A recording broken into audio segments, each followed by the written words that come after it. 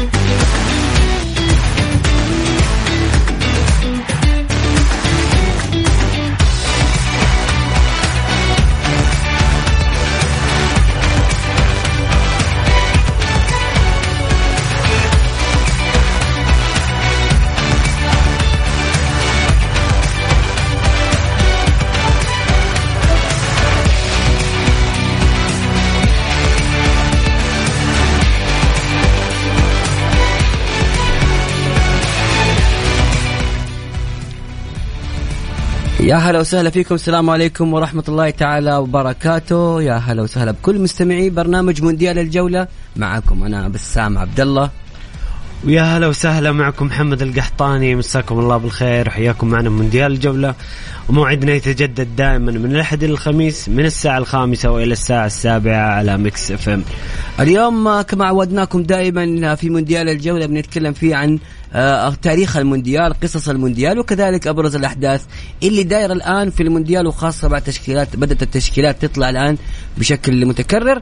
أيضا حنتكلم عن منتخبنا السعودي، المنتخب الوطني، إيش صاير مع المنتخب، إيش جديد المنتخب، وكل التفاصيل هذه البطولة مع منتخبنا اللي بإذن الله تعالى يشرفنا ونكون بإذن الواحد الأحد في الدور 16 وأكثر إن شاء الله بإذن الله. بسام طبعا حنا في انتظار إعلان قائمة المنتخب اللي تكون نهاية الأسبوع الجاري. كلنا متحمسين ومتشوقين نشوف تشكيلة المنتخب، وبإذن الله يكونون اللاعبين المصابين في وضع أفضل ويشاركون بإذن الله في كأس العالم. عندنا سلمان الفرج، سلطان الغنام، ياسر الشهراني، بإذن الله يكونون في أتم الجاهزية ويشاركون في أول مباراة أمام الأرجنتين. جميل. سؤال اليوم في فقرتنا مين تختار حيكون محير وشرس وصعب وفي التنافس فيه عالي جدا إلى آخر لحظات البرنامج. وإحنا نتناقش ووصلنا للنقاش النهائي. مين تختار في مركز المحور؟ إحنا بنعتمد على تشكيلة 4 محورين أمامهم 1 صانع ألعاب، طرفين وراس حربة، فبالتالي حنتكلم عن محورين اليوم وبكرة. فاليوم اخترنا لكم 3 من الأسماء اللي احنا نشوفها بحسب وجهة نظرنا بينها هي الأفرز وممكن تكون موجودة أساسي بشكل أساسي مع منتخبنا، محاور دفاعية بشكل كبير.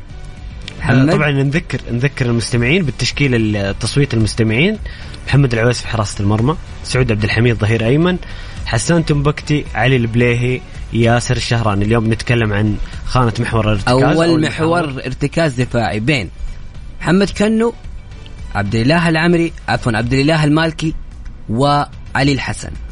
نذكر برتب الأسماء اللي حتتنافس اليوم في خانة المحور. مين أنت تشوف من هذه الأسماء ينفع يكون لاعب أساسي لمنتخبنا في كأس العالم؟ عبد الإله المالكي، محمد كنو وعلي الحسن. اختار واحد من بين الثلاثي وارسل تعليقك على الواتساب على الرقم 0548811700. قلت الرقم بسرعة صدقني، لو واحد ماشي في السيارة ما حيلحق. طيب ما حيلحق مستحيل. مين تختار كلاعب محور بين محمد كنو، عبد الإله المالكي وعلي الحسن؟ ارسل لي اللاعب وليش، اللاعب اللي تفضله وليش، على الرقم 0548811700. 0-0. محمد ندخل كالعادة زي ما عودنا الجميع، لازم كل يوم إيش ندخل أجواء المونديال، ونبدأ اليوم بأغنية بلقيس، ونسمع كأس العالم ونعيش أجواء المونديال.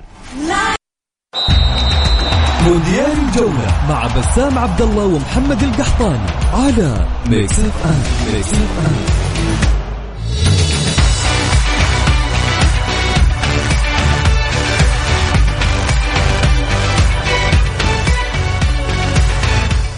مستمرين معاكم في مونديال الجولة على ميكس اف ام، وفقرتنا التالية الفقرة المحببة واللي نتناول فيها تاريخ المونديال، تاريخ نسخ كأس العالم. واليوم نتكلم عن كأس العالم 1958 اللي يقيم في السويد وفازت فيه البرازيل. طبعا البطولة اللي حنتكلم فيها اليوم السويد 1958 اللي ولد فيها أسطورة كرة القدم اللاعب بيليه. طبعا أقيمت البطولة السادسة لكأس العالم في عام 1958 في السويد، وتعتبر هذه هي المرة الوحيدة التي يقام فيها كأس العالم على أراضي أوروبية ويفوز بها منتخب من خارج قارة أوروبا بعد فوز البرازيل باللقب في يوم ولادة بيليه. طبعا البطولة بالمرة الأولى في كأس العالم شهد تغطية تلفزيونية عالمية. على الرغم من ذلك لم تتمكن دول شرق أوروبا من مشاهدة المونديال واستقبال البث المباشر، كما وضح التأثر الكبير منتخب إنجلترا بسبب فقدان بعض لاعبيه في كارثة ميونخ الجوية في فبراير في ذلك العام. طبعا ملعب راسوند الواقع في بلدية سولنا السويدية الذي يتسع ل 35,000 متفرج احتضن نهائي كأس العالم بين صاحب الضيافة منتخب السويد بقيادة نيلز، وكذلك منتخب البرازيل بقيادة فافا وغارينشا وماريو زاغالو وبيليه. واستطاعت البرازيل قلب تأخرها بهدف إلى فوز عريض ب5-2 في لقاء شهد بداية اللاعب الأسطوري الملقب بالجوهرة السوداء، أحد أفضل لاعبي كرة القدم عبر التاريخ، بيليه في عمر لا يتجاوز 17 سنة لتحصل البرازيل على اللقب العالمي. وطبعا حنسمع قصة بيليه في قادم الحلقة. ناخذ جوائز البطولة كذا بشكل سريع وإحصائيات البطولة. البطل كان المنتخب البرازيلي، الوصيف السويد، الثالث المنتخب الفرنسي، والرابع ألمانيا الغربية. عدد المباريات 35 مباراة، الأهداف 126 هدف، معدل الأهداف 3.6 في المباراة الواحدة، والمنتخبات المتأهلة كانت 16 منتخب.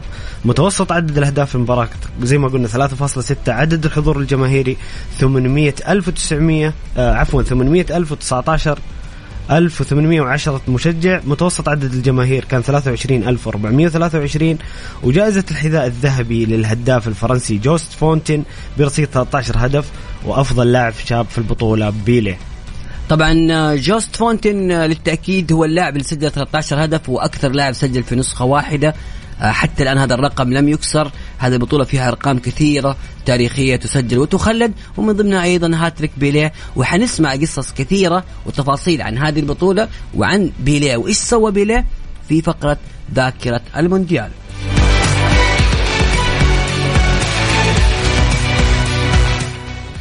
أيضا اسمحوا لنا اليوم كمان ناخذ نسخة ثانية اللي هي نسخة كأس العالم 1962 والتي أقيمت في تشيلي. وهذه النسخة اللي لعبت عام 1962 هي البطولة السابعة من بطولات كأس العالم بعد ما أجبر الاتحاد الدولي لكرة القدم على اختيار دولة لاتينية، لأنه اللي فاتت كانت كلها في أوروبا وخاصة عام 54 و58. وقد حققت البرازيل اللقب الثاني لها على التوالي بعد فوزها على تشيكوسلوفاكيا في النهائي 3-1. استطاعت تشيلي التغلب على الأرجنتين والفوز باستضافة البطولة بعدما كانت الأرجنتين مرشحة بقوة لاستضافتها. ويعود السبب في فوز تشيلي بشرف استضافة منافسات كأس العالم إلى رئيس اتحاد تشيلي كارلوس دي بيترون، الذي ألقى خطابا في حفل تقديم ملف بلاده استطاع من خلاله إجبار الفيفا على اختيارهم، عندما ختم خطابه قائلا: ليس لدينا شيء ولذلك يجب أن يكون لدينا كأس العالم. طبعا أيضا وقبل طبعا ليش هو تكلم بهذا الخطاب؟ إيش صار؟ قبل البطولة بسنتين وتحديدا في عام 1960 ضرب تشيلي زلزال عرف بزلزال فيلادلفيا، وهو أقوى زلزال سجل على الإطلاق في تاريخ سطح الأرض، وصنف ب9.5 على مقياس درجة العزم ريختر، وأدى إلى تدمير كبير في البنية التحتية. فتم لعب البطولة على 4 ملاعب بدلا من 10 بسبب الدمار الواسع الذي أحدثه الزلزال. وكانت تلك البطولة بمثابة انطلاقة لدولة تشيلي يرى النور ويرى الناس هذه البلاد. طبعا إحصائيات البطولة والجوائز: كان البطل المنتخب البرازيلي، الوصيف تشيكوسلوفاكيا، الثالث تشيلي، الرابع يوغوسلافيا. المنتخبات المتأهلة 16، متوسط عدد الأهداف في المباراة 2.8، الأهداف المسجلة 89 هدف. والفرق المتأهلة كانت إيطاليا، تشيكوسلوفاكيا، يوغوسلافيا، سويسرا، بلغاريا، إنجلترا، المجر، الاتحاد السوفيتي، أسبانيا، ألمانيا الغربية، و5 منتخبات من أمريكا الجنوبية اللي هي البرازيل والأورغواي والأرجنتين وتشيلي وكولومبيا، ومنتخب وحيد من أمريكا الشمالية واللي هو المكسيك. الحذاء الذهبي تقاسم عدد من اللاعبين برصيد 4 أهداف، وهم البرازيليان فافا وغارينشيا، والتشيلي سانشيز، والمجري فلوريان ألبرت، واليوغوسلافي يوركوفيتش، ومن الاتحاد السوفيتي فالتين إيفانوف. هدافين كثير البطولة. بس أفضل لاعب شاب المجري فلوريان ألبرت، هذا اللاعب اللي شاركه بعمر صغير. طبعا من أشهر القصص في تلك البطولة هي معركة سانتياغو الأعنف عبر التاريخ. معركة سانتياغو التي أقيمت بين منتخب إيطاليا ومنتخب تشيلي، وانتهت بفوز تشيلي بهدفين مقابل لا شيء. بدأت هذه المشكلة بأنه صحفيين إيطاليين تكلموا عن جشع التشيلي، وأن البلد هذا غير قابل للتطور، وكيف يقام كأس العالم في مثل هذه البلاد. وكان في غضب واسع من تشيلي بعد ترجمة الخبر اللي نشر في الصحف الإيطالية، ودخلت المباراة بأجواء متوترة. وكان الحكم الإنجليزي طبعا أثار ضجة بعد أنه طرد لاعبين من إيطاليا. اللقطة كانت كالتالي: في البداية أحد اللاعبين الطليان تعرض لضربة بالكوع، طاح، الحكم ما حسب أي شيء، قام اللاعب ضرب لاعب تشيلي، والحكم أعطى كرت أحمر للاعب إيطالي. لقطة أخرى لنفس اللاعب ضرب لاعب إيطالي، اللاعب الإيطالي قام وأيضا ضرب لاعب تشيلي، وتم طرد اللاعب الإيطالي دون أن يطرد لاعب تشيلي. وبعد صارت المشاكل والأحداث وتداخل الجماهير ودخلت الشرطة لفك الاشتباك. بعدها الحكم الإنجليزي قرر إنه ما يحكم أي مباراة لكأس العالم أو أي مباراة في تاريخ كرة القدم، لأنه شعر بالخطر في تلك المواجهة. طبعا بعد تألق بيليه في كأس العالم في السويد 1958 ما دامت رحلة بيليه في تشيلي عام 1962 طويلا. سجل هدف خارق في المباراة الأولى البرازيليين أمام المكسيك، ولكن اضطر للابتعاد عن المستطيل الأخضر في المنافسات التالية بسبب تعرضه لإصابة أمام تشيكوسلوفاكيا. هذه بالنسبة أيضا لكأس العالم 1962 في تشيلي. احنا اليوم تكلمنا عن قصتين عن تاريخين لكأس العالم، بعض المعلومات اللي احنا نذكركم فيها عشان تسمعوا وتاخذوا معلومات خاصة بكأس العالم. طبعا كثير يسألون التقارير هذه كيف ممكن نشوفها. عندك طريقتين: الطريقة الأولى عن طريق تطبيق ميكس اف ام، في تدخل على صفحة البودكاست هتلاقي هناك مونديال الجولة تقدر تسمع، وكذلك جميع التقارير اللي تذكر في البرنامج يتم إنزالها على حساباتنا على مواقع التواصل الاجتماعي، وخاصة حسابنا في تويتر @mixfmradio. ادخل على الحساب هتلاقي كل ما يخص هذه البطولة، هتلاقيها تردات سواء التقارير أو الذاكرة، وبالنسبة للتاريخ هتلاقيها تغريدة لكل بطولة.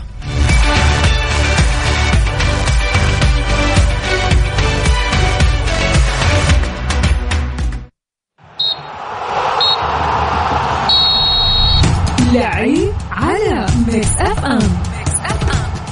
منتخب الأرجنتين أبرز 3 لاعبين في المنتخب الأرجنتيني. صانع ألعاب نادي باريس سان جيرمان الفرنسي، يعتبر القائد الأول للمنتخب وأهم لاعبيه. حصل على جائزة الكرة الذهبية لأفضل لاعب في العالم 7 مرات، وهو رقم تاريخي. أنخيل دي ماريا، الجناح الأيمن لنادي يوفنتوس الإيطالي، يمتلك خبرة كبيرة وتأثير إيجابي في خط هجوم المنتخب الأرجنتيني. لوتارو مارتينيز، مهاجم نادي انتر ميلان الإيطالي، يعتبر الخيار الأول للمنتخب في قلب الهجوم ومن أفضل مهاجمي الدوري الإيطالي.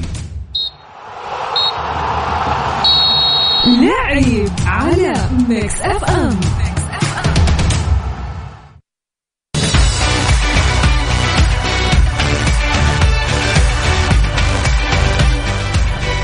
يا هلا وسهلا، مستمرين معاكم في مونديال الجولة على إذاعة ميكس اف ام. ونذكركم سؤال الحلقة: مين تختار في مركز محور الارتكاز في المنتخب؟ عندنا 3 لاعبين: علي الحسن، عبد الله المالكي، أو محمد كنو. مين اللاعب المفضل بالنسبة لك أو اللي تشوفه أنه لازم يلعب في مركز محور الارتكاز؟ بسام قل لي أنت رأيك.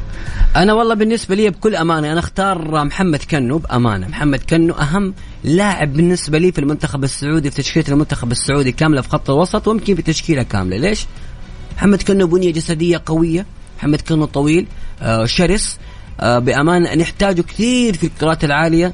أكثر لاعب ممكن ينافس ويكون مجابه للاعبي المكسيك وبولندا والأرجنتين هو اللاعب محمد كنو. وبالتالي أنا أرى بأنه وضع محمد كنو في التشكيلة الأساسية هو أساسي رغم الغياب الطويل، لكن محمد كنو لازم يكون موجود في التشكيلة الأساسية وأهم لاعب وأهم عنصر. ما قلل من عبد الله المالكي ولا كذلك علي الحسن، لاعبين ممتازين جدا، لكن أنا بأمانة أشوف أن محمد كنو يستحق أنه يكون هو اللاعب الأول لأنه بنيته الجسدية مناسبة جدا. أنت محمد مع مين رايح؟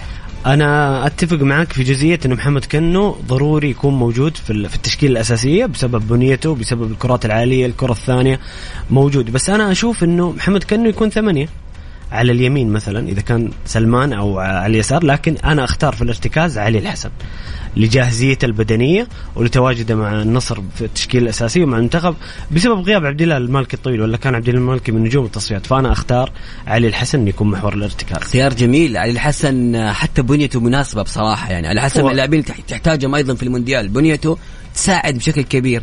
يمكن أقل واحد بالنسبة لي من هؤلاء الثلاثة هو عبد الله المالكي. ممكن إيه كمان عشان الجاهزية، بس الجاهزية والبنية تحتاجها بصراحة، تحتاجها بشكل كبير جدا. انتوا اللي قاعد تسمعون الحين في السيارة وحابين انكم تشاركونا في الموضوع، مين تختار كلاعب محور ارتكاز لمنتخبنا بين علي الحسن ومحمد كنو وعبد الإله المالكي ليكون لاعبا أساسيا في التشكيلة في المونديال؟ أنا اخترت محمد كنو، محمد اختار علي الحسن. أرسل لنا تعليقك على الواتساب، قلنا مين تختار على 0548811700. عندنا رسالة هنا على الواتساب، ايش تقول يا محمد؟ اختار عبد الله المالكي، لاعب مميز جدا صاحب خبرة في خانة المحور. معك حسين أبو الطيب. شوف أنا اخترت كنو، أنت اخترت علي الحسن. هنا الآن حسن أبو الطيب اختار عبد الإله المالكي. الثالثة المنافسة بأمانة شرسة وصعبة بين هؤلاء الثلاثة، والاختيار صعب، ولكن برضو كل واحد عنده وجهة نظر. اللي بيختار اللاعب يقول لنا ليش. أرسل لنا على الواتساب على 0548811700. مونديال الجولة مع بسام عبد الله ومحمد القحطاني على ميكس اف ام.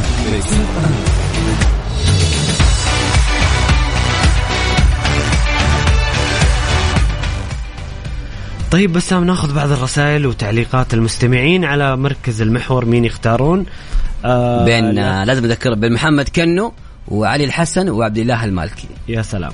طيب هنا عندنا الأخ موكا أبو عمر من الرياض يقول إيه والله المالكي المباراة الماضية واضحة خبرته، المالكي وكنو سلمان. هذا اختار الثلاثي، بس اختار ثلاثة أوكي إنه تكون أفضل طريقة. المالكي وكنو سلمان طبعا أفضل طريقة. والله المالكي لاعب ممتاز، بس مشكلة المالكي مو جاهز، يعني ما لعب من فترة طويلة، إصابة. أنا شوف رأيي احترم أكيد، بس أنا بأمانة أبدا ما في اثنين أنا ماني مع خيارهم تماما. أول لاعب عبد الله الطيف، أحب هذا اللاعب، لاعب جيد، لكن ما ينفع في كأس العالم نهائيا، لا قوة البدنية ولا الجسدية ولا الالتحامات، فصعب يكون موجود. كذلك بالنسبة لعبد الله المالكي، عبد الله المالكي بنيته شوي ضعيفة، غايب بشكل كبير، ما لعب مع الهلال ولا مباراة، غايب 8 شهور، إصابة بالرباط الصليبي. فما أتوقع أبدا من في كثير مختارين عبد الله المالكي، بس ما أتمنى بصراحة، يعني مو ما أتمنى، لكن يكون احتياط ممكن، لكن إن شاء الله إذا شارك يكون في الخير بك، لكن أنا ماني مع الخيار هذا بصراحة. هنا واحد من المستمعين برضو مو ذاكر اسمه يتفق معك بسام، يقول كنو قوي دفاعي وهجومي مع إني نصراوي بس الحق ينقال. كنو بأمانة كنو لاعب يستحق وبنيته تساعد بشكل مرة كبير في كأس العالم. أيضا في رسالة هنا برضو يقول اللي قال المالكي وكنو سلمان، يقول علي الحسن ما عنده خبرة. طيب أنتوا إيش رأيكم في هذا الموضوع؟ من تختاروا كلاعب محور في منتخبنا اللي يشارك بشكل أساسي في كأس العالم؟ محمد كنو، عبد الله المالكي، أو علي الحسن؟ هذه الخيارات اللي احنا حاطينها. أقول لي أنت مين ترشح ليكون لاعبا أساسيا.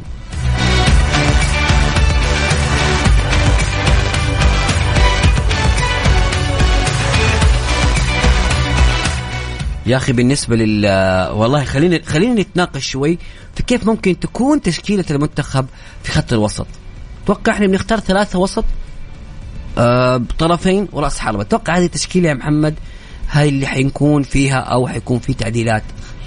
والله شوف، رينارد استخدم طريقتين أثناء التصفيات وأثناء المباريات الودية، إنه يلعب محورين ارتكاز قدامهم سلمان في مركز 10، وأحيانا يكون سلمان في مركز 8 على اليسار، ويكون مثلا في لاعب على اليمين مع محور ارتكاز وحيد. فبصراحة اختيار الثلاثي صعب. ممكن نتفق على أنه سلمان مثلا يكون جاهز بإذن الله، إذا كان سلمان جاهز حيكون أساسي. يصير نفكر مين حيلعب على اليمين الملعب في مركز 8 ومين يلعب في محور الارتكاز. وزي ما قلت لك أنا مبدئيا أشوف كأنه على اليمين، سلمان على اليسار، علي الحسن محور ارتكاز. طبعا يعني بصراحة اختيار في خط الوسط حيكون صعب، وخصوصا أنك تتكلم في أسماء، غيابات، إصابات. هذه الظروف دائما تأثر. وبأمانة يعني إلى الآن ما تعرف هل عبد الله الطيف أيضا كمان جاهزيته ما هي بشكل الكامل. يعني أنا ممكن أشوف إنه 4 أو 5 اللي حيكونوا موجودين في المونديال بن كنو، سلمان الفرج، كذلك ممكن علي الحسن. توقع ممكن رياض يبقى ولا صعب؟ ممكن والله رياض شارك مباراتين قدام كولومبيا وأمريكا، اعتمد عليه في مركز 6. فبصراحة رينارد يعني لسه والله مفاجئ. أنا دائما زي ما قلت لك بس سام أمس مباراة كرواتيا أتوقع تكون ملامح واضحة، وهذا التصريح أيضا رئيس الاتحاد السعودي ياسر مسحل، إنه مباراة كرواتيا أو عفوا مباراة أيسلندا كان فيها 80% من اللاعبين الأساسيين اللي بيشاركون في كأس العالم. جميل. هنا واحد رسالة تقول لو يلعب نواف تحت المهاجم وسلمان 8 وكأنه ارتكاز، صدق شيء فكرة، صدق شيء والله قرأ شوي من اللي في بالي. أنا كل مرة أتخيل دي التشكيلة، بس نواف العابد هل هو جاهز؟ هل نواف العابد اللي احنا عارفينه نواف في خبرته ده؟ طيب محمد، خلينا نطلع الآن لأذان صلاة المغرب حسب التوقيت المحلي مكة المكرمة، بعد مكملين أيضا في رسائلكم وفي نقاشنا في الموضوع، ونبغى نسمع رأي الجميع بمين تختار كلاعب محور أساسي لمنتخبنا في كأس العالم. بين مونديال الجولة مع بسام عبد الله ومحمد القحطاني على ميكس اف ام.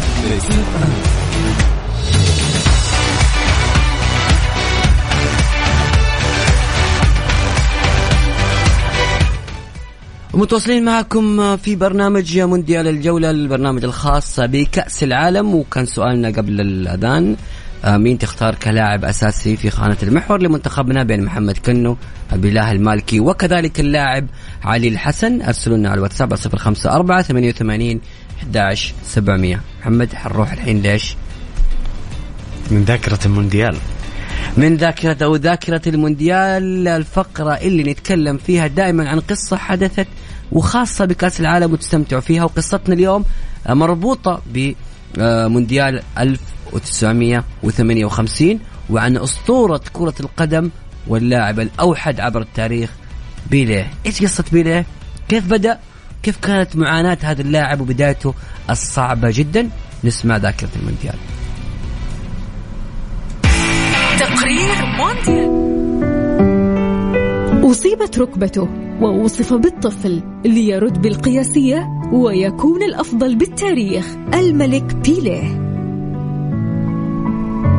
قدم الطبيب النفسي للمنتخب البرازيلي الدكتور جواو كارفالايش قبل انطلاق كأس العالم 1958 تقريرا إلى مدرب البرازيل قال فيه: لا يمكن لبيليه ابن 17 أن يشارك في كأس العالم، والسبب برأيه أنه لا يزال طفلا، فهو يفتقد إلى الروح القتالية ولا يزال طري العود لكي يتعامل مع العدائية، وهو لا يملك روح المسؤولية اللازمة التي يتطلبها المنتخب. ولكن مدرب البرازيل فيزنتي فيولا تجاهل الكلام واعتمد على حدسه. بحسب ما ذكره بيليه، كل ما في الأمر أنك لا تفقه في كرة القدم شيء، وإذا كانت ركبة بيليه جاهزة فإنه سيلعب. وكان يقصد المدرب ركبة بيليه التي أصيبت قبل المونديال، وكان الدور ربع النهائي البداية الحقيقية لبيليه، حيث سجل هدف الفوز الوحيد على ويلز، وقبل النهائي تفنن في إذلال فرنسا فسجل هاتريك، وأصبح أصغر لاعب في التاريخ يسجل هاتريك في المونديال، ليتأهل البرازيليين إلى النهائي أمام السويد، وهو العرض الأخير للسامبا الذين ما زالت جراحهم لم تشفى بعد مونديالي 1950 و1954. البرازيل تقدمت في الشوط الأول 2-1، وفي الدقيقة 68 سجل بيليه الهدف الثالث، ثم سجل الهدف الخامس وهو أحد أجمل الأهداف في التاريخ، وليعلن بعدها فوز البرازيل بلقب كأس العالم 1958، ويصبح أصغر لاعب يسجل في نهائي كأس العالم وهو بعمر 17 سنة و244 يوم. وقد أطلقت مجلة باري ماتش بعد اللقاء لقب بيليه الملك، وخاصة أنه اللاعب الوحيد في التاريخ الذي حقق 3 كؤوس عالم أعوام 1958 1962 1970، وليكون بذلك أعظم لاعب في تاريخ كرة القدم، وهو الذي ولد من رحم المعاناة. ذاكرة المونديال. ذاكرة المونديال. ذاكرة المونديال إعداد بسام عبد الله على ميكس اف ام. هذه قصة بيليه الملك، بيليه الأسطورة، بيليه الذي ولد من رحم المعاناة ليكون أسطورة لكرة القدم. دائما الصعاب تأتي من اللاعبين الكبار. طبعا الجوهرة السوداء بيليه عنده أرقام تاريخية في كأس العالم وأسطورية ولم تتكرر حتى الآن. يعني أصغر لاعب يسجل في نهائي كأس العالم، اللاعب الوحيد اللي حقق كأس العالم 3 مرات، اللاعب اللي خلى سمعة البرازيليين تنتشر في العالم بشكل كبير، وخلى ماركة اللاعب البرازيلي مشهورة ومطلوبة في كل مكان.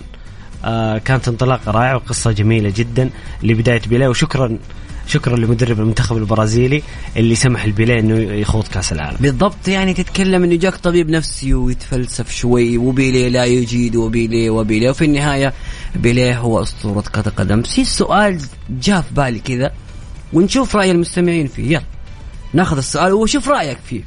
هل بيليه هو اسطوره كره القدم الاوحد عبر التاريخ او لا؟ محمد برأيك بيليه هو أسطورة كرة القدم عبر التاريخ ولا في أسطورة ثانية بالنسبة لك؟ والله شوف بس الموضوع هذا في جدل كثير. أنا أبغى في جدل كثير فيها. أنا بكون معك صريح، أنا بيليه أكيد إنه من أفضل لاعب في التاريخ بالنسبة لي على طول. دييغو مارادونا، دييغو أرماندو مارادونا بدون أي نقاش. طيب بالنسبة لي لكن هذا لا يعني إنه بيليه أكيد من أفضل 5 لاعبين مثلا في تاريخ كرة القدم. أنا شوف أتفق معك بأمانة. أنا بوجهة نظري إنه دييغو أرماندو مارادونا هو أسطورة كرة القدم عبر التاريخ لكل ما صنعه طوال تاريخه مع منتخب الأرجنتين والمحاربة اللي تمت عليه، وحورب كثير. ترى دييغو أرماندو مارادونا شفناه والإنجاز الأسطوري اللي قدمه لنادي نابولي. شفنا كيف نابولي مدينة نابولي بكل تعشق مارادونا لدرجة إنه سموا الملعب الآن باسم دييغو أرماندو مارادونا. طيب أنتوا اللي قاعد تسمعني الآن، برأيك من هو أسطورة كرة القدم الأوحد عبر التاريخ؟ الكل يتنافس بين بيليه ومارادونا، ممكن يطلع لك واحد يديك اسم ثاني ما حقول، بس في اسماء ثانيه في كثر. قولوا لنا مين اسطوره كره القدم عبر التاريخ بوجهه نظركم بشيء كذا بسؤال سريع، يعني اللي قاعد يسمعني الحين وكذا ومزاجه كوره وليش. تمام، ارسل لي على الواتساب على 054 88 11700. أعيد الرقم مرة ثانية 054 88 11700. نبغى ناخذ آراء سريعة. مين أسطورة كرة القدم؟ بيليه، مارادونا أو اسم آخر؟ أنا محمد اتفقنا على مارادونا بالرغم أن احنا شفنا قصة بيليه والصعوبة الكبيرة اللي واجهها اللاعب طوال مسيرته. نروح لرسائل يا محمد. عندنا هنا الأخ مو كاتب اسمه، يقول عبد الله المالكي بخصوص المحور. جميل. أيضا في رسالة هنا تقول من تتكلموا عن جاهزية عبد الإله بما أنه كأنه كل يوم يلعب. اي نعم، هو مصاب بس بعيد عن الساحة وكلهم رجعوا وتمرنوا في معسكر المنتخب. الحسن خبرته تحتاج تطوير بديل. الموقع يحتاج عقلية محترفة في نقل الكرة من ملعبك لملعب الخصم بالإضافة للقتالية وتكسير هجمات الخصم. أما إذا الاثنين جاهزين أفضل عبد الإله، روحه تعجبني واحترافيته الفكرية عالية وتركيزه مثالي من دون القصور في كل من يمثل المنتخب وصقورنا الخضر. والله كلهم قاعدين يختار عبد الإله المالكي بأمانة. في شبه إجماع إلى الآن على عبد الإله المالكي. صراحة مفاجأة، أول مرة أخسر. انه يعني انا اتكلم عن جاهزيه طبعا مو عن المستوى الفني، بس كان مفاجئ لي انه اغلب المستمعين يرشحون عبد الله المالكي. هنا في رساله تقول الظاهره رونالدو صارع وهو مصاب. هذا ممكن قصده هو الاسطوره بوجهه نظره. ايوه ترى اتفق معه ترى. تتفق مع اتفق انا بالنسبه لي خلاص. شوف انت اخترت مارادونا بالارقام. لا اتكلم يمكن هو قصده اسطوره البرازيل يمكن، او اذا كان اصلا حتى لو رايه عبر التاريخ رونالدو ترى راي مقبول بس أكيد. البرازيليين اصلا عندهم حيره بين بيليه ورونالدو. هنا اخونا عبد الاله الزهراني يقول انا اختار عبد الاله المحور البالكي وبيليه افضل. يختار افضل محور عبد الاله المالكي بوجهه نظره ويختار الاسطوره بيليه. وجهه نظر عبد الاله الزهراني. هنا في رساله يقول ليونيل ميسي، أنا هذا اللي كنت حاطه بالي، ليونيل ميسي أفضل لاعب بالتاريخ. يعني أنا عندي رسالة مرة مهمة يا محمد، إحنا في حاضر ما ننسى الحاضر. في عندنا أساطير موجودة الآن. تتكلم مثلا في السعودية سلمان الفرج يعتبر من يعني ليش ما نقول إنه أسطورة كرة القدم في خط الوسط بالنسبة للكرة السعودية مثلا. إنه يتكلم عن ليونيل ميسي أنا يعني رأي يحترم جدا. الآراء تحترم يعني أكيد. هنا السلام عليكم ورحمة الله وبركاته. يقول برأيي كل لاعب هو أسطورة زمانه فقط، لا يوجد شيء اسمه عبر التاريخ، تختلف الظروف والإمكانيات. أخوكم محمد البريكي. يا سلام، كلام جميل، كلام جداً. جميل جدا. الظاهرة عبر التاريخ الآن ميسي. هذا شوف مختار اللي هو الأخ مو كاتب اسمه. الظاهرة عبر التاريخ اختاره كأسطورة، واختار ميسي الآن أنه هو أسطورة الزمن الحالي. يلا جاك اسم جديد، زين الدين زيدان ملك الكورة، ما حط اسمه. بأمانة شوف الاختيارات حتكون كثيرة، كل واحد عنده لاعب مفضل، عنده قصة معينة كذا عجبته ناسبته. والله شوف أنا بأمانة ملحقت مارادونا في زي ما يقول نهاية النهايات، أيام بوكا، في نهاية النهايات أيام بوكا تقريبا بالضبط. لكن بأمانة شفت المقاطع، رجعت أتفرج كثير، شفنا قصة مارادونا، شفنا قصص كثير. لا مارادونا يا محمد صنع إعجاز في كرة القدم، إعجاز مع نادي نابولي. شوف حب نابولي وما قدمه لنادي نابولي، تعرف قديش هذا اللاعب له قيمة كبيرة في منتخب في نادي نابولي، وكذلك منتخب الأرجنتين وتحقيق اللقب كأس العالم. وفي 94 يعني مارادونا كان قادر تماما إنه يحقق اللقب لولا القصة اللي صارت معه. فعلا هنا أخونا يقول مارادونا يا عزيزي أفضل من داعب كرة القدم عبر التاريخ. أنا برازيلي ولكني أعرف أكون محايد بشكل جيد وأنا ضد المقارنات. يا سلام عليك. هو ضد دائما يقول لك ضد المقارنات، برازيلي بس مختار دييغو. احنا نحتاج احيانا مو مقارنات بس انت مين تشوف الافضل يعني. اوكي في النهايه كرة قدم ما فيها الزعل يعني. هنا يقول اختار بيليه افضل. افضل لاعب مر على عبر التاريخ ماجد ابو عبد الله. ماجد عبد الله يقصد ايه اختار ماجد. هو دوب مختار بيليه يعني. اوكي يمكن يقصد في كرة القدم السعودية. طيب جميل. كان هذا يمكن فقرة كذا لطيفة مستمر النقاش اللي يبغى يستمر معنا. ايضا فقرتنا من تختار كلاعب محور ارتكاز لمنتخبنا بشكل اساسي. قول لنا رايك على 0548811700. ايضا نحن الان قاعدين نتناقش شوي عن مين افضل لاعب في التاريخ بعد قصة بيليه وكيف ولد من رحم المعاناة وكيف كانت اهدافه. ولكن يظل انا محمد اخترنا مارادونا وفي اختيارات كثيرة. شوف الرسالة اللي فوق، شوفها قاعد يكتب لسه. مارادونا أعظم شيء سواه يوم سجل هدف بيد إنجلترا. أخونا عبد الرحمن طيب شكلك أنت ما تحب المنتخب الإنجليزي ومبسوط بالهزيمة في 86. طيب محمد إحنا كذا وصلنا لنهاية ساعتنا الأولى في برنامج مونديال الجولة. نستكمل الساعة الثانية أيضا والنقاشات اللي تستمر معنا في فقرة من تختار. إيش حاب تعبر فيه عن كأس العالم؟ المساحة مفتوحة للجميع. دائما نحاول نقرأ رسائل الجميع اللي موجودة داخل أجواء المونديال. بعدها حيكون عندنا تقرير مونديالي، حنتكلم عن بروفايل المنتخب. وبروفايلنا حيكون عن مين يا محمد؟ منتخب الأورجواي. اليوم منتخب الأورجواي المنتخب اللي حقق كأس العالم مرتين واللي يعني عنده لعيبة كثير في تاريخه يعني مؤثرين وموجودين في الدوريات الأوروبية. وخاص يلا هذا تحدي كبير جدا ببروفايل المنتخب. عندنا منتخب الأورجواي. هل عندكم لاعب معين تحبوه في منتخب الأورجواي؟ خلينا نشوف. هنا عمق الكورة يا محمد اللي دقيق وعميق في كرة القدم حيخش ويديك أسماء تبهرك وتفاجئك. وأنا حفاجئك وحنفاجئ بعض بإذن الله في الساعة الثانية. نقدر بس آخر رسائل عشان نختم الساعة. عزيزي عندنا لاعب محور حقيقي رقم 6 فقط في المملكة هو المالكي لا غنى عنه في هذه المواجهات الصعبة. أنا ضد إنك تقول المالكي أو كنو وضيف الاثنين ومهامهم ومراكزهم مختلفة. برأيي لازم المالكي وكنو والفرج. حتى الفرج ممكن نستغني عنه في مباراة زي مباراة بولندا ويحط المالكي والحسن وكنو. أنا أختلف تماما في هذا الرأي. محمد كنو أفضل نسخة لمحمد كنو كمركز 6 وليس مركز 8. أنا هذا وجهة نظري. رسالة سريعة يا أخي أتفق معك دياغو، بس كان تحت تأثير المسليات اللي كانت تلعبه. عبد الله من جدة يقول أفضل لاعب في التاريخ مارادونا، أفضل جوهرة وعجوبة في كرة القدم ميسي. لازم ما هو قادر يختار.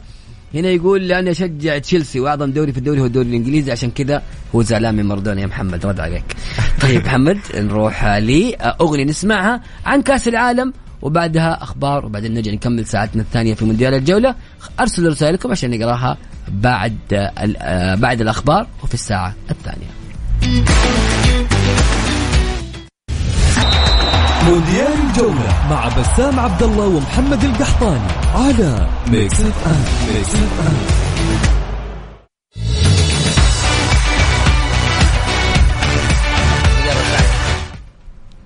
مستمرين معاكم في الساعة الثانية من مونديال الجولة على ميكس اف ام، وناخذ بعض الرسائل اللي جتنا أثناء الفاصل. إذا ذكرنا الأورجواي نذكر الفنان فرانشسكولي. الله انزو، هذا أسطورة زين الدين زيدان بالمناسبة، وسمى اسمه انزو بهذا الأسطورة.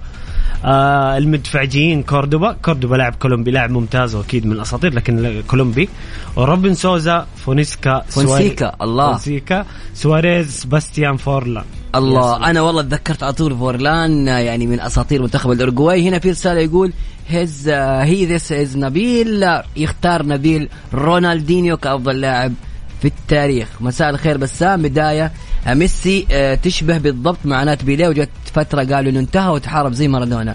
أظن الفرق واضح في تطور كرة القدم حاليا، صعوبة المنافسة لأن المواهب كثيرة جدا، وبين زمن أيام بيليه ومارادونا كل شيء إنه نلاقي لاعب زي ميسي باستمرارية المستوى ما شاء الله في التطور الحالي لكرة القدم، ده حد ذاته يخليه أفضل من الأسطورتين وهو مستريح. هذا أحمد فؤاد. طيب محمد نروح لأخبار منتخبنا ونسمع آخر أخبار منتخبنا السعودي.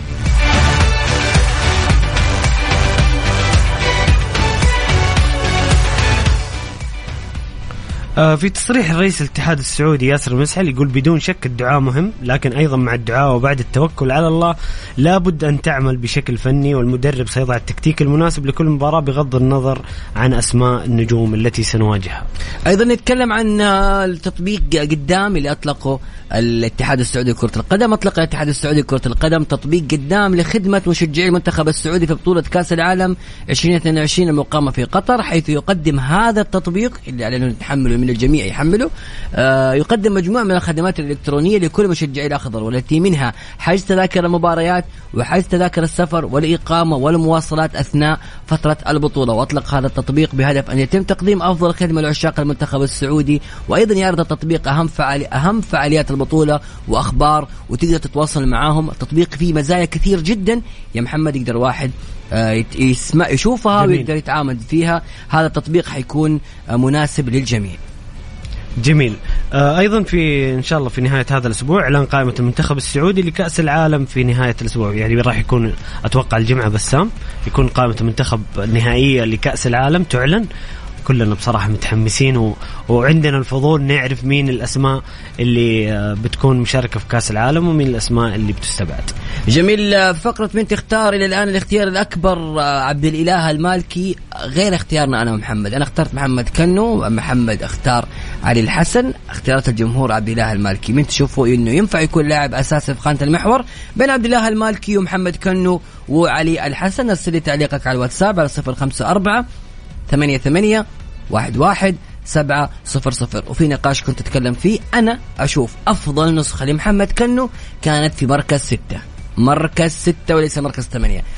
أبغى أحد قاعد يسمعني الحين يعاندني كذا يقول لك لا بس سام لا كنو مركز 8. طيب جيب لي مباراة أو نسخة كنو في 8 وأبدأ فيها.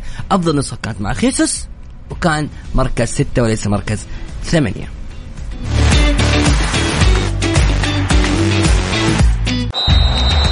مونديال الجولة مع بسام عبد الله ومحمد القحطاني على ميكس اف ام.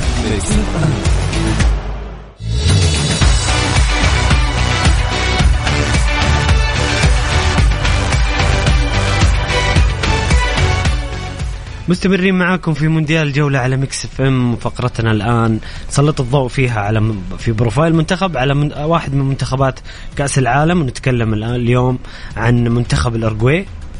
قولوا لنا، شاركونا مين اللاعب المفضل لك في منتخب الأورجواي أو اللاعب اللي تشوفه أسطورة الأورجواي عبر التاريخ على الرقم 054. ارسلنا تعليقك على الواتساب على الرقم 054-88-11700.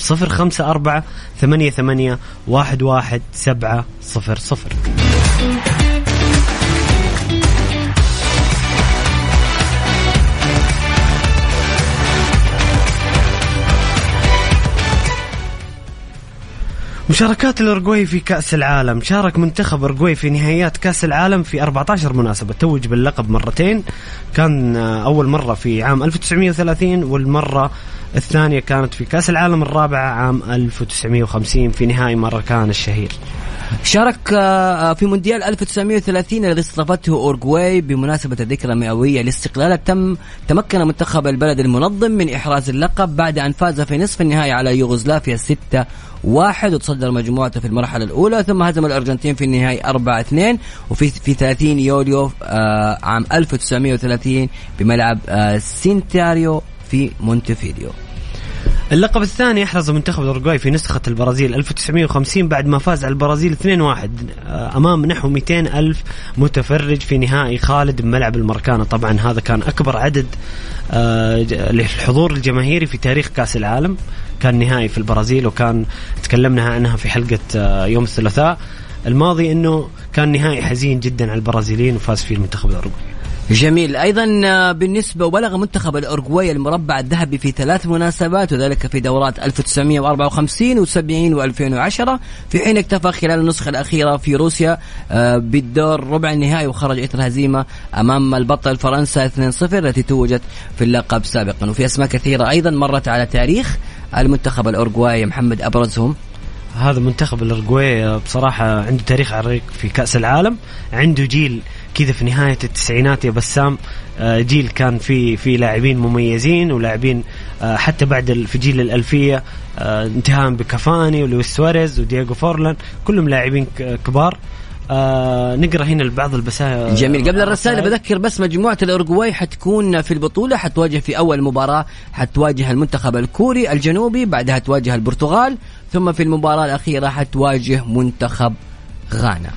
طيب أخونا فواز يقول أختار محمد إبراهيم كنو والبديل علي الحسن. أشوف عندنا اليوم واحد يختار كنو يا بسام، ويقول أفضل نجوم الأورجواي سواريز، كافاني، فالفيردي، فورلان، جودين، ريكوبا. انت اخذتها من لساني يا فواز. الله. وكادت الأورجواي أن تغيب عن المونديال لولا التغيير العاجل في الجهاز التدريب والحصول على المركز الرابع المؤهلات في آخر الجولات. جميل. طيب ريكوبا يا سلام، ذكرنا بالأجماع. قل لي انت يا بسام مين لاعبك المفضل كذا في والله الأورجواي؟ بالنسبة للأورجواي بكل أمانة أنا أروح دائما مع اللاعب اللي كنت أحبه على الطبيعة وعلى البلاي ستيشن. وكثير تكلموا واذكر تصريح ما اذكر لمين، لكن كان يقول ان ريكوبا كان يقدر يكون افضل لاعب في العالم ومن ضمن افضل لاعب في التاريخ، ولكن مزاجية هذا اللاعب. ريكوبا الانتر نسخة نظيفة جدا في كرة القدم، ممتع هذا اللاعب، قدم يسرى ذهبية، الركلات الثابتة ركلات جزاء بالنسبة له، التسديدات غير طبيعية، الأوفرات، العرضيات. ريكوبا بأمانة كان يستحق ذكرى أكبر وجوائز أكبر مع منتخب الأورجواي بكل أمانة. أتفق معك، أنا فعلا أول لاعب حبيته في منتخب الأورجواي أو من جنسية منتخب الأورجواي كان ريكوبا، كانت أيامه في الإنتر جميلة زي ما قلت بسام. أيضا أنا عندي لويس سواريز، بصراحة لويس سواريز يعني لويس سواريز صراحة مجد الأوروبي مع الأندية، يعني يمكن أكثر لاعب في تاريخ الأورجواي. كانت مسيرة المهنية في أوروبا كبيرة جدا. تتكلم عن لاعب لعب في أياكس أمستردام، لاعب لعب في ليفربول وفترة ذهبية جدا مع ليفربول، بعدين الفترة التاريخية مع برشلونة والثلاثية 2015 انتهاء بفوزه بالدوري مع أتلتيكو. لويس سواريز مسيرة مهنية عظيمة، مهاجم عظيم، قناص، فنان. يمكن لويس سواريز في ناس كثير عندها مشاكل مع بعض، يعني خلينا نقول عنده شطحات زي الحدث اللي في كأس العالم لما عض كليني أو لما توقف بسبب العنصرية في إنجلترا، لكن كلاعب صراحة من أفضل اللعيب المهاجمين في رأس الحربة بالنسبة لي عبر التاريخ صراحة لويس سواريز. جميل. هذه من ضمن البروفايل المنتخب. بالنسبة للأورجواي نبغى التاريخيين، الناس اللي الكرة عندهم كذا شربة موية. مين أسطورتك في المنتخب الأورجواي أو اللاعب؟ في لاعب ما ذكرناه احنا او لاعب كنت تحبه في منتخب الأورجواي، ارسل لي على الواتساب على 054-88-11700. مونديال الجولة مع بسام عبد الله ومحمد القحطاني على ميكس اف ام.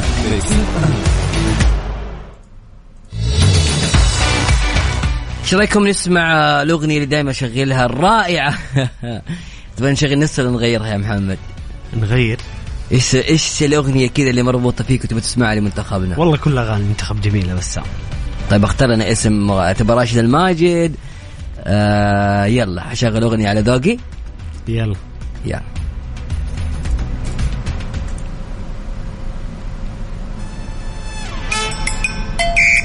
بالتوفيق لمنتخبنا إن شاء الله في كأس العالم بإذن الله يشرفنا. وخلينا نسمع أغنية لراشد الماجد لمنتخبنا.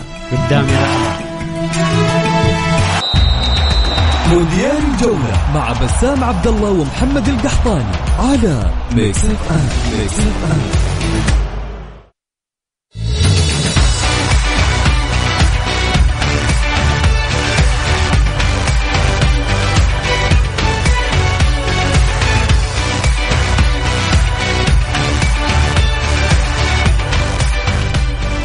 مستمرين معاكم في مونديال الجولة على ميكس اف ام. ناخذ بعض الرسائل. بسام هنا أخونا حسام الحارثي يقول السلام عليكم ورحمة الله وبركاته، حييكم أخواني محمد وبسام. عليكم السلام والله يحييك أخونا حسام. يقول لاعب تاريخي ريكوبا أيام الدوري الإيطالي الله، ولكن الأكثر محبة هو سواريز ويكفي لقطة كأس العالم أمام غانا.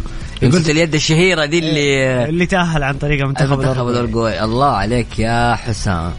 يعني بصراحة حسام من المستمعين الرائعين ودائما آراءه جميلة جدا، مشاركاته جداً فخمة جداً. دائما آراءه فخمة بصراحة. روف من جدة يقول فالفيردي الحب. نقراها سوا. فالفيردي من واضح هذا الرجل وهذا اللاعب انه حيكون من افضل 3 لاعبين في العالم، وهذا الامر مسألة وقت ليس الا يا محمد. هو فعلا الان ابرز لاعب في المنتخب صراحة، بأمان ابرز لاعب في المنتخب ومن ابرز اللاعبين في العالم. وخلينا الحين بنتكلم عن العالم، خلينا نروح لاخبار المونديال وجديد التشكيلات، تشكيلة البرازيل، تشكيلة السنغال. ويلا يا محمد. بالأمس أعلنت قائمة المنتخب البرازيلي لكأس العالم. أعلن المدرب القائمة. محمد ادينا القائمة. في حراسة المرمى إليسون، إيدرسون، إفرتون. في الدفاع دانيلو، داني ألفيس، ألكساندرو، أليكس تيليس، تياغو سيلفا، ماركينوس، ميليتاو وبريمر. لاعب الوسط كاسيميرو، فابينهو، برونو جيماريش، فريد، لوكاس باكيتا وإفرتون ريبيرو. المهاجمين نيمار، فينيسوس، خيسوس، انتوني، رافينيا، ريتشاردسون، مارتيليني، رودريغو، بيدرو. مارتينيلي الجميل. الله، يعني بصراحة تشكيلة البرازيل قوية جدا. غياب فيرمينيو هو أبرز غياب. أنت اللي قاعد تسمعني أيضا أعشق برازيلي، محب برازيلي. هل في لاعب تشوف ما هو موجود تتمنى أنه كنت تشوفه منتخب البرازيل؟ مين اللاعب اللي زعلت أنه ما تم استدعائه في قائمة منتخب البرازيل؟ قل لي على الواتساب، ارسل لي تعليقك على 0548811700. نحب مشاركات الجميع في البرنامج محمد في كل الفقرات، نبغى نسمع الآراء، نترك المساحة للجميع دائما للتعبير عن وجهة نظرهم. فرانشيسكولي وفونسيكا، هذا وديع محمد الصادق. هذا من المشجعين القديمين. أيوة. عمر الكثير يقول داريو سيلفا، إديسون كافاني، ريكوبا، مسليرا. الله، مسليرا الحارس. أعتقد قاعدين نستعرض الآن كل واحد من الأسماء اللي يذكرها، بس في شبه اتفاق على ريكوبا. بس أكيد ريكوبا ذكرنا الناس وذكرنا صراحة بريكوبا. محمد، على تشكيلة منتخب البرازيل بكل أمانة، برازيل قوي جدا. تتخيل في الهجوم تتكلم عن نيمار، فينيسيوس، رودريغو من ريال مدريد، خيسوس، رافينها، أنتوني، مارتينيلي. هجوم ساحق. كيف المدرب بيلعب بتشكيلة، كيف البرازيل بتلعب. لازم يعني أنا ما أعرف. وأيضا من الأشياء الغريبة استدعاء اللاعب داني ألفيس. في ترى البرازيل يمكن المشكلة الوحيدة عندها في الأظهرة أيمن، في الأظهرة كلها اليسار واليمين. كان في اعتراضات من البرازيليين إنه ما انضم لودي مدافع نوتنغهام فورست، كان أساسي في التصفيات. الآن عنده ألكساندرو اللي صراحة مستواه مع اليوفي متذبذب سيء جدا. إيه بصراحة في مشكلة في الأظهرة. داني ألفيس لاعب كبير أكيد وله قامته، لكن بسبب شح الموهبة في الخانة اختار داني ألفيس ودانيلو وبصراحة يعني ما أدري مين اللي بيلعب أساسي. دانيلو أكيد يعني بأمانة مع احترامي لداني ألفيس أبدا ما هو بعمر 39 سنة ما حيقدر يجابه المنتخبات القوية الموجودة في البطولة. أنت تخيل فارق سرعات كبير لو يواجه مبابي مع داني ألفيس أعتقد شوارب. لا صعب جدا. وجود داني ألفيس بصراحة غريب جدا. ممكن المنتخب البرازيلي ممكن يلعب ب3 مدافعين تياغو سيلفا ماركينيوس وميليتاو ويعتمد على الأجنحة بشكل أكبر. ممكن هذا خيار من الخيارات أو يكون دانيلو في القائمة الأساسية. طيب خلينا نروح أيضا من ضمن الأخبار يا محمد. تشكيلة منتخب السنغال أعلنت ولكن احنا بنقول لكم أبرز اللاعبين. أسمع بس هذا المنتخب اللي من المرشح أنه يكون أحد الأحسنة السوداء في البطولة.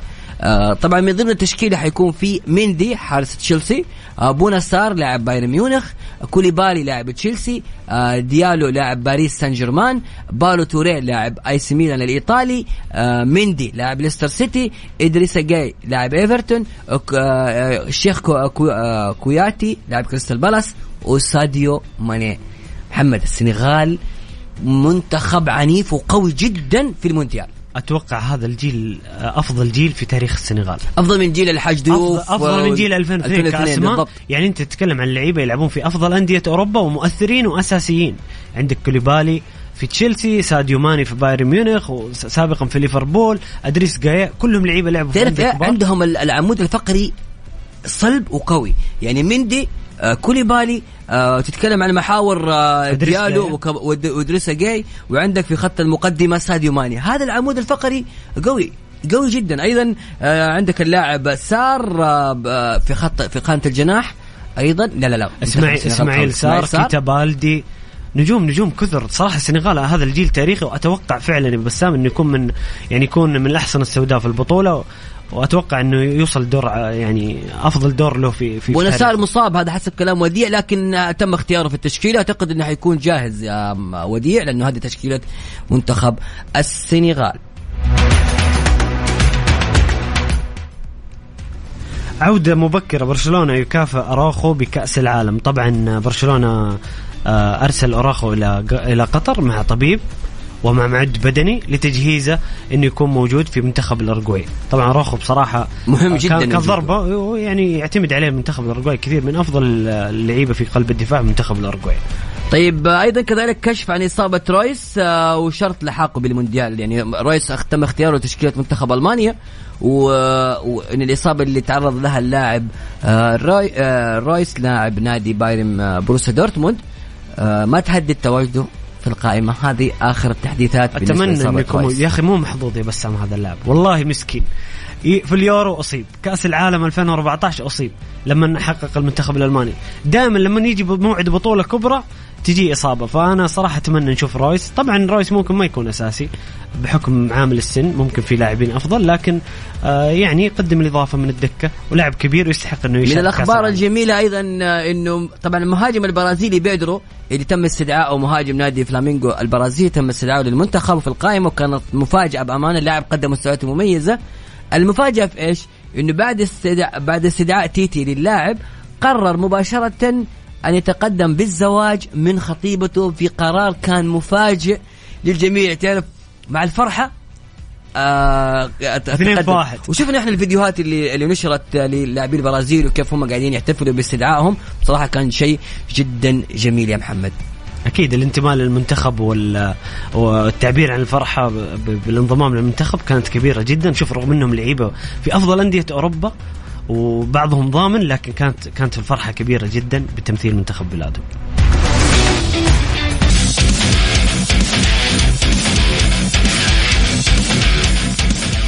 مسابقة فيكيشن في الابليكيشن، مسابقة سهلة وبسيطة جدا. كل اللي عليك انك تحمل تطبيق ميكس اف ام وتسجل اسمك، وبإذن الله تدخل السحب على إقامة 3 ليالي في الإمارات. إن شاء الله تعلن الجائزة لفائزين في برنامج الزملاء عقاب ووفاء في برنامج كافيين في الصباح. يعني مسابقة مرة سهلة، بس تسجل في التطبيق وتسجل بياناتك، وبعدها مباشرة تروح معنا على السحب، وبإذن الله فالك التوفيق. دائما نختار احنا فايزين في برنامج كافيين في الصباح من الساعة 8 إلى الساعة 9 مع عقاب ووفاء بوزير، وإن شاء الله يكون الفائز من برنامج مونديال الجولة. كذا ودك تغير جو، تطلع لك ويكند كذا على دبي 3 أيام، كل اللي عليك بس تحمل التطبيق وتسجل اسمك وفالكم الفوز بإذن الله.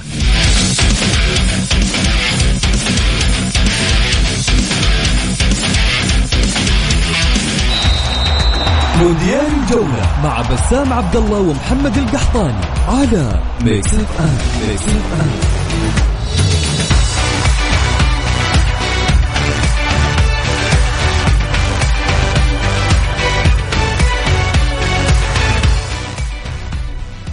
مستمرين معاكم في مونديال الجولة على ميكس اف ام، والآن فقرتنا عن تقرير مونديالي عن إحصائيات وأرقام في كأس العالم. إيش تقريرنا بسام اليوم؟ حنشوفها بشكل عام. يلا نشوف تقرير مونديالي.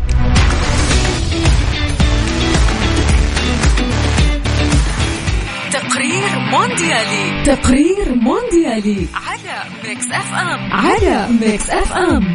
3 منتخبات فقط استطاعت أن تحقق لقب كأس العالم في خارج قارتها، وهم منتخب البرازيل في أوروبا في عام 1958، في آسيا في عام 2002، ومنتخب إسبانيا في أفريقيا في عام 2010، ومنتخب ألمانيا في أمريكا الجنوبية في عام 2014. ونظمت 5 دول كأس العالم مرتين: إيطاليا وفرنسا والمكسيك وألمانيا والبرازيل، جميعهم فازوا بلقب كأس العالم مرة واحدة على الأقل فيما عدا المكسيك.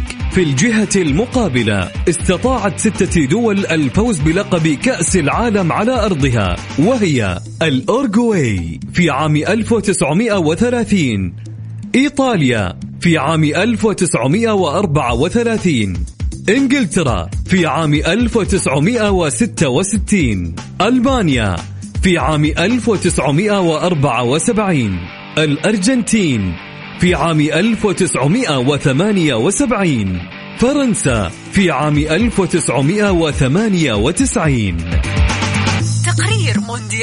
تقرير مونديالي على ميكس اف ام. مونديال الجولة مع بسام عبد الله ومحمد القحطاني على ميكس اف ام.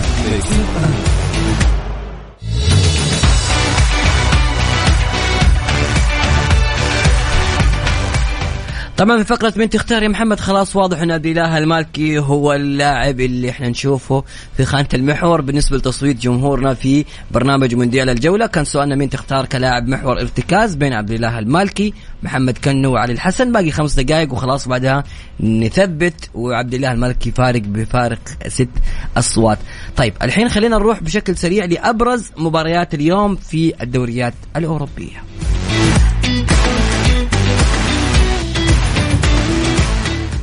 في جنة كرة القدم الكالشيو المثير، سبيزيا سيواجه أودينيزي الساعة 8:30. أيضا في نفس التوقيت نابولي حيواجه إمبولي، مباراة سهلة لنادي نابولي، أتوقع حيتجاوز فيها بالرغم من غياب اللاعب كفارس تخيليا نجم نادي نابولي عن المباراة، ولكن نابولي أثبت أنه حتى في غياب هذا اللاعب الفريق متمسك في صدارة الدوري الإيطالي. أيضا كريمونيزي يستضيف نادي ميلان في مباراة أيضا ممتعة. كريمونيزي من الأندية اللي تنافس على الهبوط ولكن يقدم أداء جيد نوعا ما في كرة القدم الإيطالية. في الدوري الإسباني إلتشي حيواجه جيرونا، أتلتيك بلباو أمام بلد الوليد، والساعة 11 أوساسونا يستضيف نادي برشلونة في قمة هذه الجولة. أوساسونا من الأندية الصعبة جدا دائما على ملعبها. في الدوري الألماني يمكن المواجهة المهمة بين فولسبورغ وبروسيا دورتموند. طيب بسام نستعرض جداول الترتيب كذا بشكل سريع لأبرز الدوريات العالمية والأوروبية. الدوري الإنجليزي أرسنال في الصدارة ب34 نقطة، مانشستر سيتي الثاني ب32 نقطة، نيوكاسل فريقنا الجميل في المركز الثالث ب27 نقطة، توتنهام رابعا ب26 نقطة، ومانشستر في المركز الخامس ب23 نقطة. طبعا هداف الدوري هالاند ب18 هدف. مانشستر يونايتد طبعا. ها أنا قلت مانشستر سيتي. مانشستر قلت بس. أوكي عارفك أنا خلاص مانشستر يعني يونايتد، بس السيتي ظهر في الفترة الأخيرة. خلاص صار اختصار هنا السيتي وهنا الاختصار مانشستر.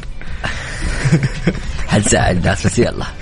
الدوري الاسباني الاول برشلونه بعد هزيمه ريال مدريد امس صار في الصداره ب 34 نقطه، ريال مدريد ثانيا 32، اتلتيكو مدريد ثالثا 24، ريال بيتس رابعا 24 نقطه، واوساسونا خامسا ب 23 نقطه، والهداف ليفا ب 13 هدف.